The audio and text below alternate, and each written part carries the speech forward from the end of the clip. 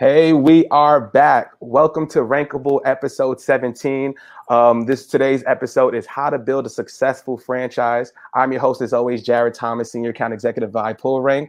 And today I'm super excited. You can see I'm giddy already, just trying to get through it. But I actually have a special guest who somebody has been following for quite some time. I've been a fan of his for quite some time. What he's been doing really much is he's CEO of 16 Handles. He's an expert marketer. He's an investor. And he's been able to grow his chain since 2008. Would actually be the first frozen yogurt chain in New York City. And now he's grown into over 40 locations and even gone internationally. So I would like to introduce my guest, founder and CEO of 16 Handles, Solomon Choi. How are you, good sir? And thank you for joining. Thanks for having me, Jared. Thank you for the wonderful introduction. Happy to be here. And, granted, it's got to be virtual, but, good spirits, good smiles, good people. Let's have a good conversation today. That's it, man. I really appreciate it. Our green room conversation was just amazing. And I'd love to hear from you just to start it off. We'd love to, if you could share your story about your background in terms of marketing and your story and how you've transitioned and moved over to New York City to start your business. And then we'll go from there. Sure. Sounds good. So kind of my background is I grew up in Southern California, LA specifically. My father was a multi-unit franchise operator of a successful Japanese franchise back then. And so I got to see it. I cut my teeth into the business probably 3 years after I graduated from college. It was a turnaround situation with one of his restaurants. It was the largest seafood and Japanese restaurant in all of North America, 23,000 square feet, seating for 500. I mean, it was a massive restaurant. And I was like 25 years old going in there. And he's like, I need help. He goes, I need help with marketing. I just need help overall. He had owned it for 7 years. So by no means, was it something new, but a new challenge. And so my background was I studied marketing, specifically consumer behavior and branding were my two favorite courses during undergrad. I just loved the the psychology behind it is, take, for instance, like, how could that same shirt, which is made out of the same factory in Bangladesh or Vietnam, be worth something that's different if it has a side profile of a crocodile, a guy on a horse with the polo mat, nothing at all, same exact material, right? Same origination, but it means something different. And what it is I believe that brands create a positive emotional connection. And when you have that with the guest, that's almost priceless. I mean, obviously there's a limit, but priceless in the sense that you're no longer really doing selling. They just want more and more of it, right? Because it makes them feel good. And so in having studied that, I was just like, okay, how do I now apply this to food? Because if I'm going this route of restaurants, that's also something where you can either make a very positive emotional connection, right? You remember the times where you've had birthdays or anniversaries or certain celebrations, and those things stick with you, forever. You probably remember the dish. And so you could have something like that, or it could be something that's easily forgettable where it's just like, I don't even remember what I ate. I don't remember if it was good. And so to me, again, it could be the same exact piece of steak or a sandwich or whatever it is, but how the overall experience is, did they make a positive emotional connection or not? And that's really the business's challenge. And so in doing that and more of that, I joined a startup hospitality group after I turned my father's restaurant around. We sold it for a nice profit. And in this restaurant group, I got to learn a few different things. One, I got to learn what it was like to actually open up a restaurant, right? So I'd gone in and managed one, operated in one, done marketing for one. But here I was from scratch in dealing with contractors, landlord. In this case, it was a very large landlord. It was one of the largest mall developers because we were inside of an actual mall. And so I'm like, all that learning, right? The hiring a brand new team, putting together standard operating procedures, like everything from scratch. And granted, I didn't do it all by myself, but I was the managing partner. I was the day-to-day managing partner of this new restaurant concept. And tons of learning there. After that, I transitioned into becoming the director of franchise development for a Texas-based gelato franchise that my CEO at the time bought the rights for Southern California. So I learned about franchising on now the corporate side, right? And working for my father, I got to see what it was like being the franchisee, right? And the good, the bad, and the ugly. And then now I got to see it on the other side. This is when you're the franchisor, this is what it's like. And so I got paid to do that, right? So how amazing is it that I'm learning these skills as I'm being paid, transitioning through my career in these different roles within food service and hospitality. And then the opportunity came where I got to branch off on my own because I realized at that time, this was like 2006. I was like, hey, like I'm responsible for trying to sell these gelato franchises, but there's this company called Pinkberry that kind of took the US by storm. Everyone wants frozen yogurt and froyo. And I'm trying to sell gelato. I'm selling the wrong product. I go, it's not a matter of me being a bad salesman. I go, but I'm selling an inferior product that people want the other one. And so, family friend of ours, they still operate today. The very first self-serve pay-by-weight frozen yogurt shop. It's in Costa Mesa, California, called America's Cup Yogurt. Mr. and Mrs. Song, if you get a chance to hear this, shout out to you guys for teaching me. But really what I did was I put in my dues. When I saw that concept, I wanted to learn it, and I wanted to build my model and brand around that operating model. I was like, I love this. This is so amazing. Again, having come off of working for my father in a buffet setting, I knew people like choices, and I knew they like personalization, customization. But what I hated about the buffet model, which was one price, right? So if you and I go in and you eat 2 plates and I eat like 6 plates of the most expensive sushi, we pay the same price. They lost money on me. Maybe they made money on you. Yeah. Like too many uncontrollable variables, right? And so I hated that because I'm like, our food cost was always very high. It was either high or higher. It was never low. Yeah. And it was a massive operation to operate with. Like I had 100 employees on payroll for that one restaurant. I was just like, this is too big and too unpredictable. Totally.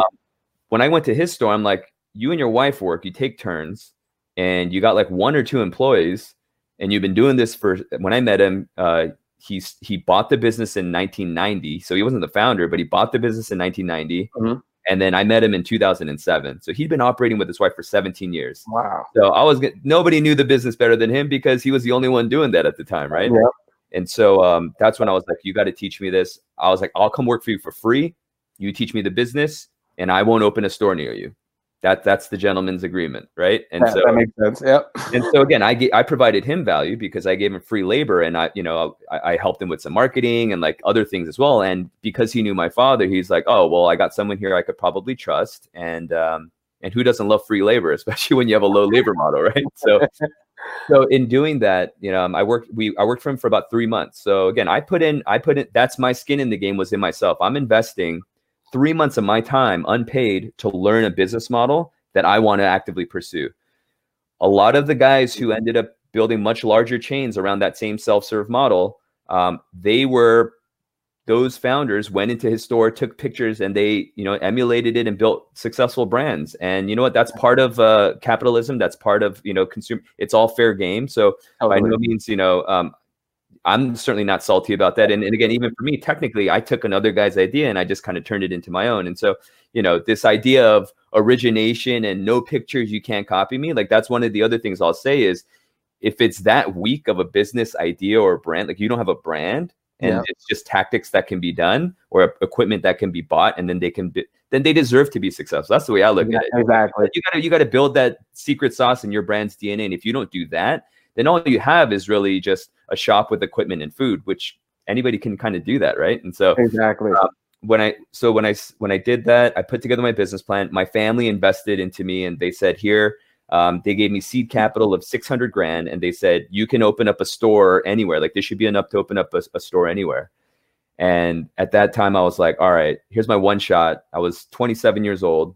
I'm like, I want to build a franchise because I know how to do that now. Yeah. And that's how I'm going to scale. And I promised Mr. Song I wasn't going to open in anywhere near him. So who determines what's too close, right? There, and on top of that, LA and Orange County at the time already had other competitors that had a head start, right? Yeah. So I'm just like, I want first mover advantage, right? And I want to go somewhere where it's open territory. I'm going to be the first one to bring this new concept so I can wow people and then be the pioneer for that model, right? Yeah. And I knew that would buy me limited, head start, probably like 12 months, right? Yep. So that's why I was like, okay, where can I go that's a bigger market than LA, that is, from a retail perspective, like just where's the highest level? Like I got one shot. Why am I going to go small? I'm going to go big, right? Go big. Put it all in. Put it all in. And I was like, there's only one place I could think of. I mean, even as a marketer, I was like, New York City, if you're in retail, like that's the Mecca. That's the Mecca. That's the highest you can go. And even though as an adult, I'd probably only visited twice, as an adult, I didn't really know New York City, to be quite honest, but I knew enough about it, right, through media and everything else and through reading, that I'm like, I think that's where I need to go, right?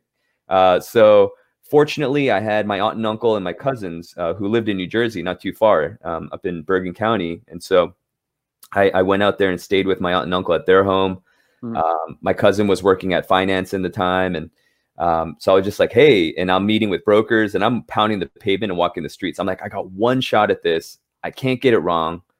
But I know nothing about Manhattan real estate, right? Other than it was like super expensive. Of course. And so many small businesses fail there, like more so than anywhere else in the world. Why? Because it's super expensive and competitive and you don't really get, a second shot. Like you kind of get one shot. If you can't make money, like it's too expensive. Your expenses are high. Everything's high. So I was like, okay, got to get this right. I was walking from the 2 data points that I had. This is fun. This just proves to you like how much little I knew about New York City. I was like, okay, Wall Street, like where all the suits and like, in the movies, like it's busy and there's business people. So let me start there. And that was in downtown. And then I was like, and then Times Square, which we should see every year on TV for the ball drop. And I'm like, that's a lot of land to cover, right? Totally. But I was walking for 3 weeks. I was walking, right? Not taking the subway. Because again, like one, I didn't even know how to take a subway. Quite honestly, that was the reason why. But to me, I'm like, I want to see the streets. I want to understand these neighborhoods because New York City is like all these neighborhoods. And I'll tell you, Jarrett, the more and more research I was doing, each week I became more and more confused. And then I was just like, I don't understand. And all these brokers who are hitting me up trying to show me spaces, I'm just like, look, I don't really trust you guys. You're out to get your commission, which if I get it, that's your job. I got one shot at this. And I don't know like what makes one better than another. Like I don't know about what makes one location better than another. And it wasn't until the broker who I worked with, he asked me the $1 million question. And how ironic is it? Like he asked me a marketing question. He's like, who are you looking for? Like when you're going to all these areas, like who's your customer? And I was like, oh my goodness, New York City like literally made me go crazy because here I am trying to understand streets and whatnot. And I forget the one basic principle, which is, who's your customer? And for me, having worked at America's Cup Yogurt, I'm like, I want that young millennial female. Like that's who I see as the biggest influencer, both in her family and her peer network. And quite frankly, most of dessert, not just frozen yogurt, but most of dessert, it skews heavily female. That's the constituent. That's the buyer. And so to me, I'm like, I'm looking for like the 18 to 34-year-old female. Like that's my sweet spot.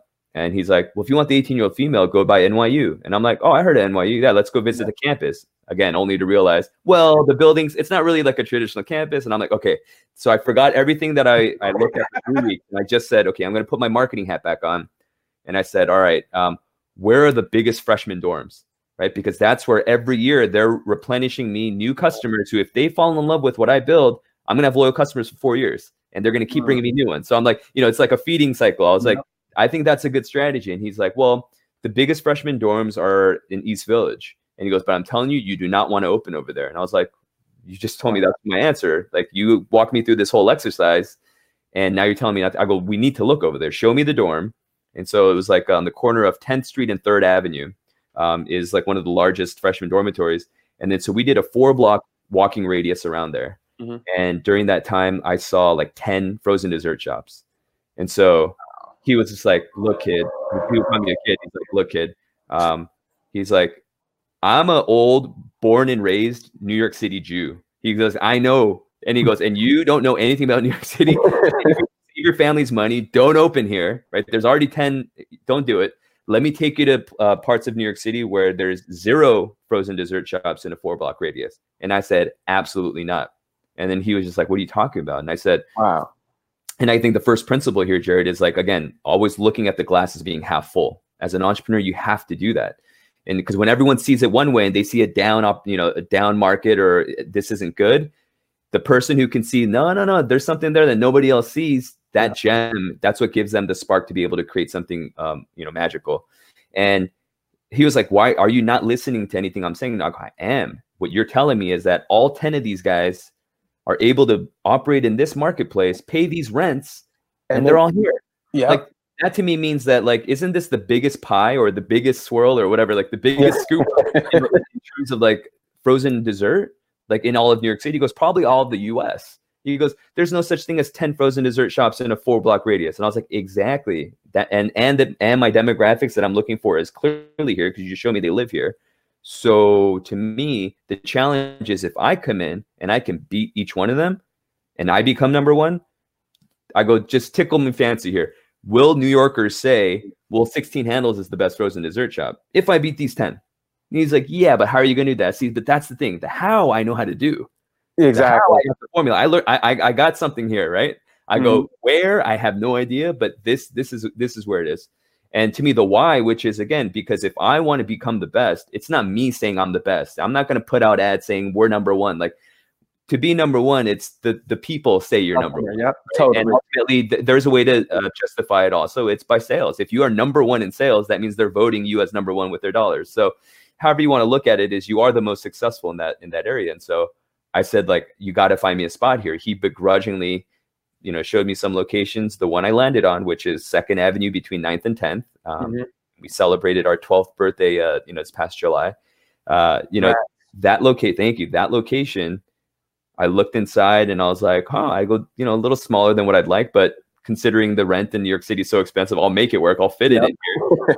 And I said, like, and they have like a walk-in freezer built out in the basement. All the electrical upgrades are done. I was like, he's just like, he didn't want me to take the space. And I was like, hey, what was this before it closed? Because it was empty, like it was gutted up.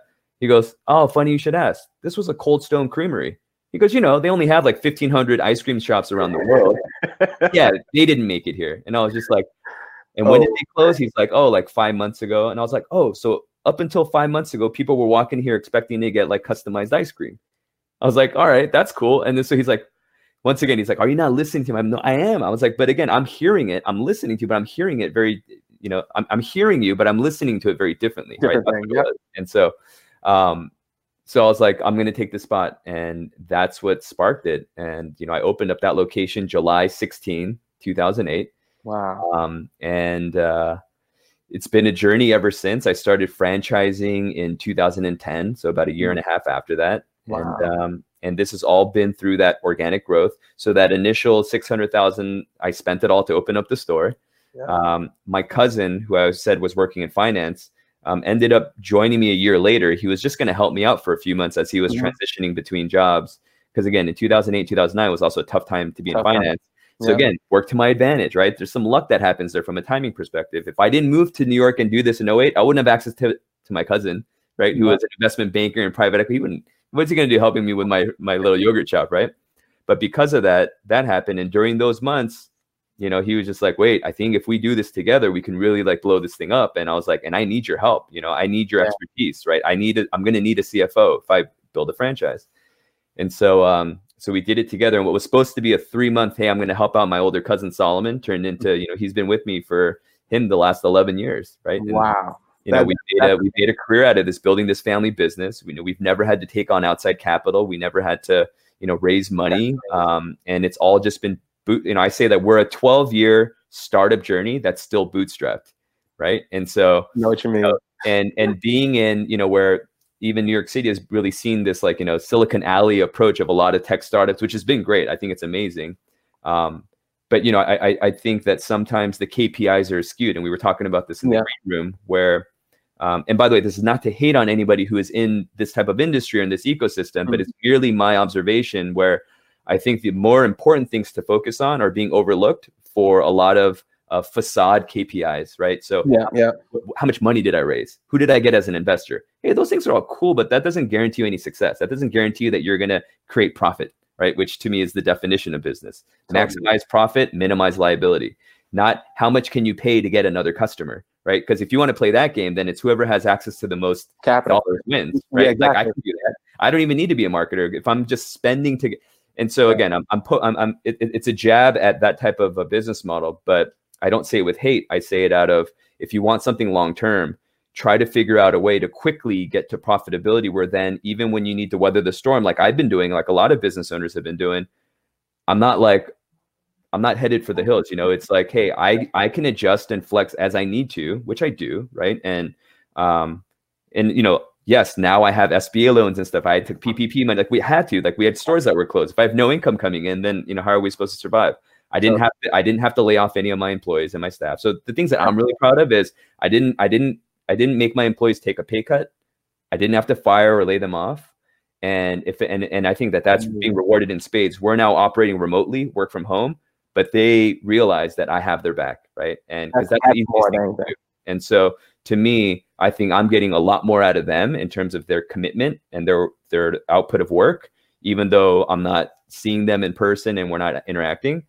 Yeah. And again, I think that's just a testament to whether it's to your employees, to your customers. Like if you do them right and you have a real relationship, they'll know if that's an authentic relationship or if it's just a transaction, right? Exactly. And I think that goes with the customer, it goes with sales in general, just being a business owner, right? And like buying in to that, right? And I'm curious to know from you, like, there's so many questions we can go with this, but you know, the pandemic has shifted the way consumers behave and the way they purchase, right? So what are some ways that you've adapted? And then what are some things that you were doing prior to the pandemic that helped you succeed and get through these times? Sure. Great question. Specifically in my industry, I mean, you read in the news on Eater or any of these publications, just another restaurant chain declaring Chapter 11. And, you know, even retail too, with Century 21. Exactly. So just retailers in general, right? Because when you have brick and mortar stores, a lot of overhead, big rents, big utility payments, big insurance payments, a lot of payroll. And when you're not able to operate at full force with, again, a city that used to swell up to 10 million people Monday through Friday, and now less than 10% of the workforce is back working in Manhattan, meaning everyone in the tri-state that used to come in and work in these big offices, they're all working from home. And so when that's happening, it's creating this like big squeeze. So for us, I mean, no different. We had the biggest, I would say, comp store sales difference in our Manhattan stores, just because we have fewer people there, right? Our suburban stores, some of them, I mean, we had 2 stores in August. They actually comped up from last year's August. So, you know, shout out to them. Like, you know, they're on it. They're on fire. But overall for us, I mean, we're down, just like most retailers are. But I think where we've been fortunate is, again, for me, and we were sharing this as well, like I'm always very curious and going to double down and take the bets on where my customers, how they're communicating, where they're communicating, whatever platform that is, whatever medium it is. And so, you know, in 2008, that was really the start of when businesses were trying to figure out, how do we use Facebook? How do we use Twitter? Like I remember getting a call from the head of biz dev, Eric, if you're listening, shout out to you, of Foursquare.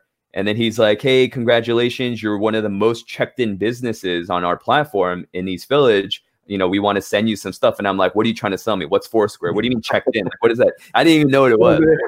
And so he goes, no, it's a good thing. We wanted to send you a badge sticker. So when people come in, they can do this. I was like, so how much is that going to cost me? They're like, no, nothing. And so, you know, it was one of those things where, again, like even business owners like me, and I was only like 28 at the time. But again, I missed that social media gap where I didn't have it. And so I was learning it.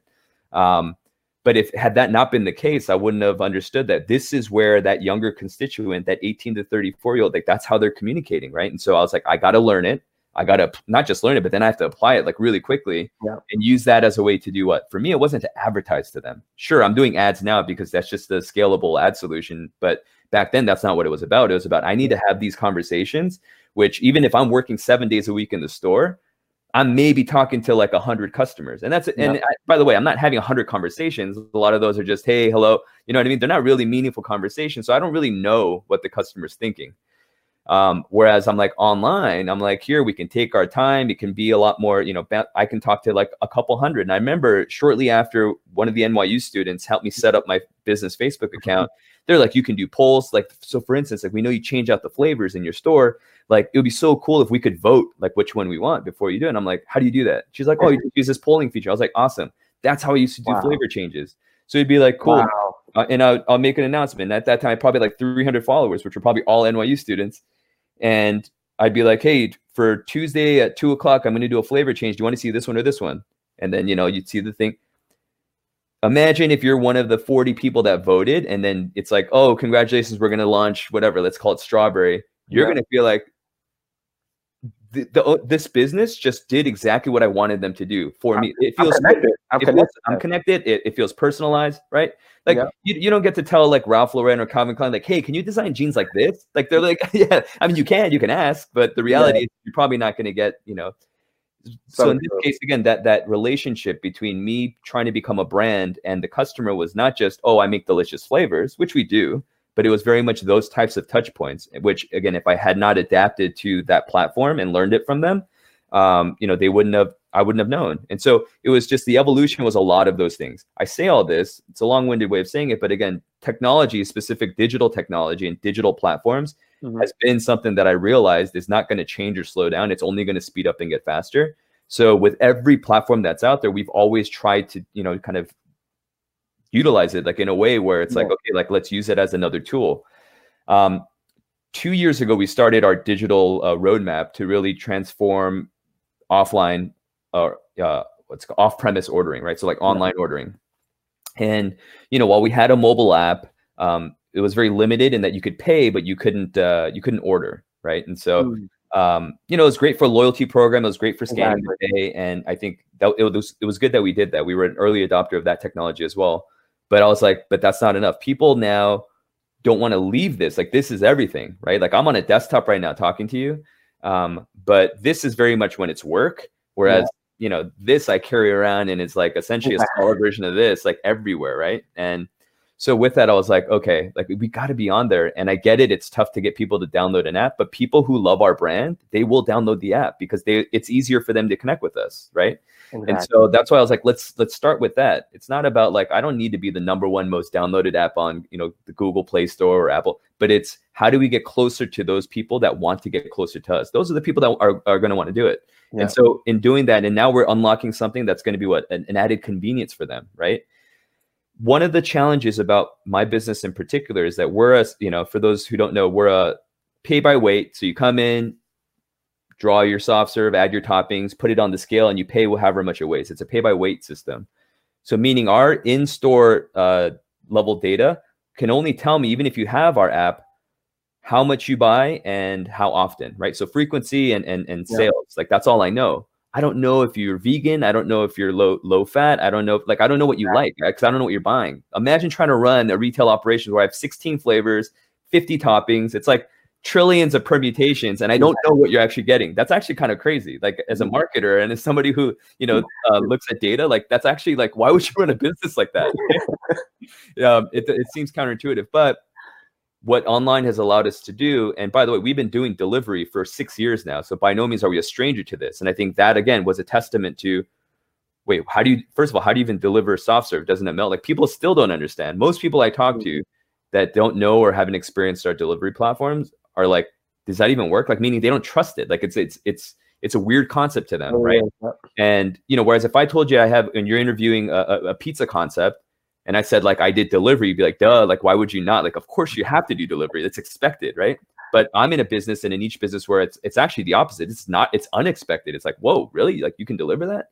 And it's like, yes, we've been doing it for 6 years. So anybody who wants to try it, you can go to our website and order. It'll be fine. It won't melt. Unless the delivery driver messes it up, but that's out of our hands.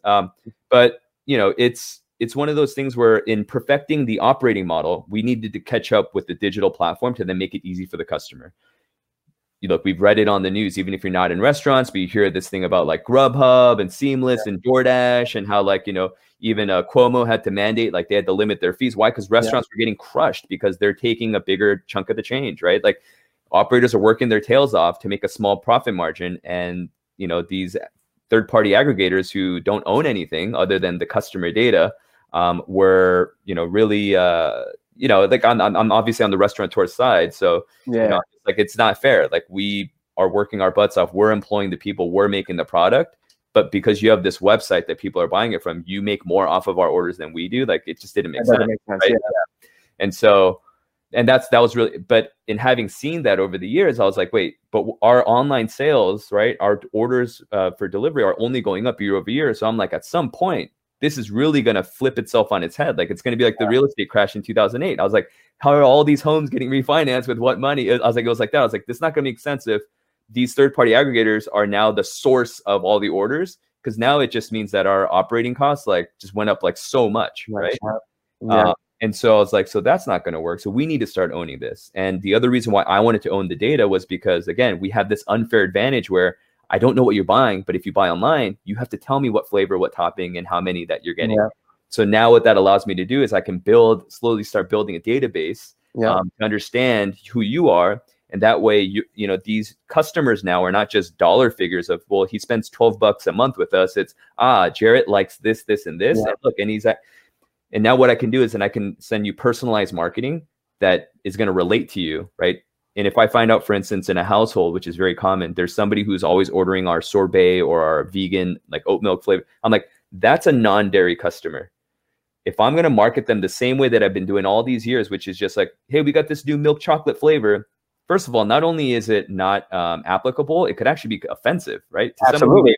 someone who may be vegan, you start throwing them dairy advertisements, they're gonna be like, what the, like, why would you do that, right? You use a perfect example, that Nike analogy you used. Right, we use like if Nike, if it starts advertising like skirts or something like that, or like boots or something like, you're like, okay, it'll like why are you sending it to me? It can actually come across as offensive and spammy. Where again, even if it's a brand that I like and love, let's say, it's like that actually hurts. Right? I thought you knew me. Yeah, right? exactly. I've been so loyal. I thought you knew me. Like, how are you going to do me like this, right? I mean, that's what it feels like. Totally. And so now that's what online ordering has been able to do. So with our tech stack. We work with a great company. It's a startup called Lunchbox. And at the beginning of the year, we started doing our own native ordering through our website through that platform. So they powered it through our website. So now the orders come to us. And then just a month ago, we launched our app, our mobile app with them. And now those orders can be placed directly on the app, whether it's for delivery or for order ahead and pick up, right? Which, BOPIS, right? Buy online, pick up in store. Like, yeah, we have that as well, because especially like, let's say some of our suburban markets, maybe they don't want delivery or it's not as adopted, but being able to order ahead and do curbside. So during COVID, curbside became a big thing. Huge. Something that we never even really did before, but we had the tools in place to allow us to do it. And that's where, again, like, had we not thought ahead and looked at that and, had I not seen that, hey, in the future, if we don't have these things, it's going to be tough. Versus, and I'll say it, a lot of my competitors didn't have that, and they got caught with their pants down when COVID hit and their stores had to be shut down because they're like, we got to start signing up for, again, they're now going to third party. So they're just starting the process with like the broken end game, right? And with me, I was like, I saw that years ahead and I started building a pathway towards success, which is, by the way, I don't not believe in those platforms. That's like saying I'm anti-Amazon, anti-Google. Exactly. I mean, that's still where you're going to be certain. That's still from a discovery standpoint, better shot of being discovered. It's just that if that's your only kind of like a lead gen or lead flow, like that, you're screwed. Like they own it, right? And so to me, I needed another pipeline where I can own that direct relationship with my customers. And for me, how I'm going to wane people off of that is the loyalty piece is only baked into our own platforms, our own channels. You can't get loyalty points through Seamless. I'm sorry, right? Not for 16 handles, at least. So if you don't want to give up that free Froyo and those $5 credits, like you got to do it through our ecosystem. And now it becomes an omni-channel retail environment. So here I am. And if you would have told me this in 2008, that Solomon, you're going to be the first one in frozen dessert to build an omni-channel retail experience, I wouldn't even know what that meant. I'd be like, what are you talking about? Right? I didn't even know what Facebook was. Like, but here I am doing that. And again, it's the commitment to being closely connected to the customer, how they want to communicate. So in this case, if they're working from home, they don't want to come out, they don't feel safe. I remember in April when we had our monthly webinar with our franchisees, one of the comments was from the franchisee was, we're doomed. Our business is done. And I was like, what are you talking about? We're self-serve. We got to touch handles and spoons like that. People aren't trying to do that. And I'm like, correct. They're not trying to do that. We got to figure out a way to make them feel comfortable and safe. But wow, you're going to throw in the towel right now. Like we're just because of this. And, happy to say that really through the efforts of my franchisees, we learned as they were in their marketplaces, because we're in multiple states and, not even by state, but by like region and cities, like rules were being different. Yeah. And so as that would happen and our operators were in store, listening to the guests, putting signs, social distancing, providing them gloves to use, like we adapted, right? And again, the customer then did what? They felt safe. And as soon as they started feeling safer and they appreciate it, then the loyalty comes back, right? But just in case some people don't want to do that, like my wife isn't cool with that. Like she's a germaphobe. Here's the convenience. Like, hey, you can get us through the app. You can get us online. We'll deliver. If you want to come, we'll bring it curbside. If you don't even want curbside, you want a delivery driver to bring it and drop it in front of your door, we can do that. Like, to me, give them every opportunity to engage with you, instead of having these excuses or trying to figure out like why they're not going down the same road that they've been doing for the last 12 years. Because that was 12 years ago and there was no COVID and there was no online ordering like, the way it is today. And so for us, we've been fortunate and, and some of my franchisees even, gave me some, gave me a tough time because like, why are we investing all of our resources into this, right? Yeah. For instance, I'm in a market where people don't even really use like, Uber Eats or Grubhub. I'm like, well, after COVID, I'm like, I'm sure everybody's probably tried it. Everyone. Yeah.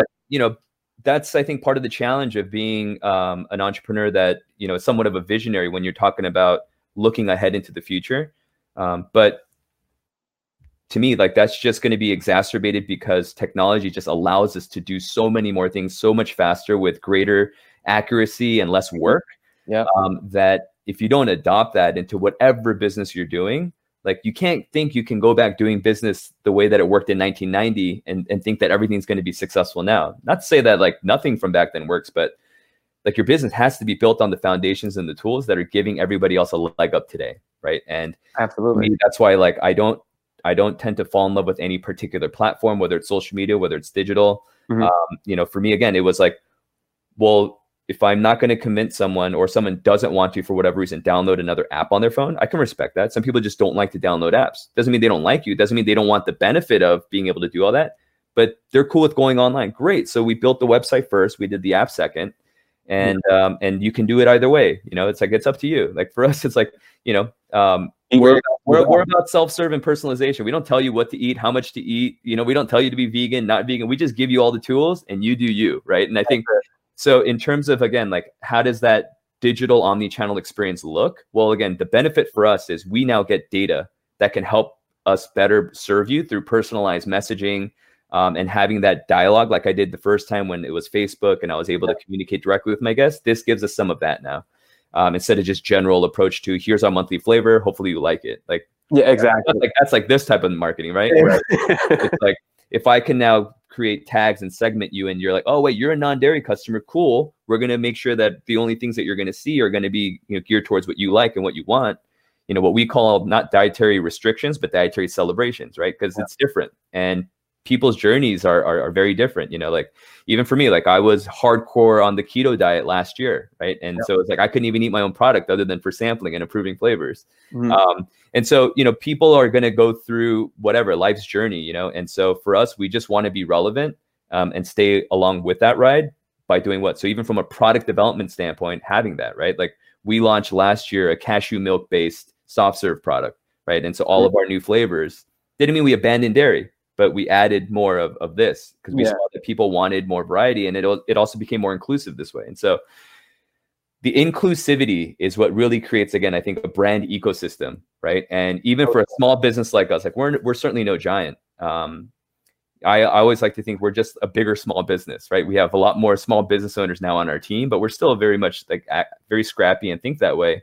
I never want to think that we have more resources and we can just like buy our way towards success, right? For me, it's no, like we got to continue like rolling up our sleeves and thinking like, so if this answers today and next year, what do we see in the forefront of like, 3 to 5 years from now? And what can we start doing today to build towards that? Because again, companies that unfortunately, and I have a lot of friends in the restaurant industry in New York City, and unfortunately, a lot of them had to close down. And he was the COO of a famous one, and he's like, we're gonna go bankrupt. And he goes, and so not only that, but he goes, I'm out of a job. Like, and I'm just like, it's sad. But unfortunately, what I've seen for a lot of them is that they didn't build in a digital roadmap towards success because they were so used to, hey, we've been operating our restaurants like this for the last 25 years. Exactly. Our owner doesn't believe in apps and ordering on like that's. And so it's like, well, see, that's my point is once you stop, right, and you stop evolving, you stop adapting, then what you're actually doing is saying that like, hey, customer, like, screw you. You're going to do it my way and that's it. But then when your way gets flipped upside down, like with COVID and the government shuts you down, like there's rules that are outside of your control. So true. You're going to a battle without any weapons. And you're just like, oh my goodness, like I just can't be. It's not about me being strong. It's like I need tools to be able to fight, and I have them. Yeah. So that's where again I think aligning and the other thing about technology is because it's so scalable is it doesn't mean that if you don't have a ton of resources financially that you can't do it. Or hey, I don't know it. Like I don't understand how all that stuff works. There are tons of reps and people and interns. Like, there's just so many. It's so easy to say no, but it's actually very easy to say yes and implement it because the tools are all there and people are there. I think most business owners choose not to look at it that way, right? Because who doesn't use social media in this time, right? And like you said, the way that you look at it is completely different because you look at it as a conversation between you and your customer, and that's like the way that you've adapted. Like you said, you was on Facebook. You like my audience is NYU freshmen, right? And then it could rotate, right? So how do I get in front of those people? They're on Facebook. They're talking to other people. They're on MySpace at that time, right? All those other things. Right now you're on TikTok. So, things like that you've adapted to and you made sure that you prepared yourself. And some of the main takeaways I've gotten is just, mindset, right? always think of the glass half full, right? What opportunities could you think about a situation? You be scrappy, right? Be able to take risk in terms of like you work for 3 months, without any pay, right? Some people would be like, the hell, I don't even know if I'm not open this store in 6 months, right? But Right. you said, let's go with it. And you learned that and you applied that to your business. And then like just to even come to New York City on your own with the capital and to say, hey, look, I'm just going to throw it all on this because this is what I believe in, and to see what it's transformed into today, like it's so inspiring, man. And I really, really appreciate you like sharing your story and its insights. And I know we'll definitely be in touch. I'm hoping this interview gets me a free froyo with the family. Got to make the plug, Solomon. Yeah. Hey, download the app. I'll send you the code. I'll please do. I will do it, man. I think wifey already has it, man. But I just want to say, thank you, Solomon. Like, this is so much. I don't want to take too much of your time. I didn't realize it was past 2, but thank you. I'm inspired. I would love to stay in touch with you over the time, and maybe we'll do this again. For all the listeners out there, thank you for staying with us. We're on episode 17. You see our guests, our interviews are getting much better, and I'm so happy with all the support, man. We wouldn't do this without you guys. So thank you again. Look forward to seeing you next week. And Solomon, thank you again, brother. It's been an absolute pleasure. Yeah, thanks for having me. This was great. And I hope I could add value to somebody who listened. And I'm not going to say good luck, but best wishes with this podcast, because I only think it's going to continue growing. You have a great platform, so keep it up. Thanks for having me. It means a lot, man. Thank you again, man, and talk to you soon. Sounds good. All right, take care. Take care. Guys.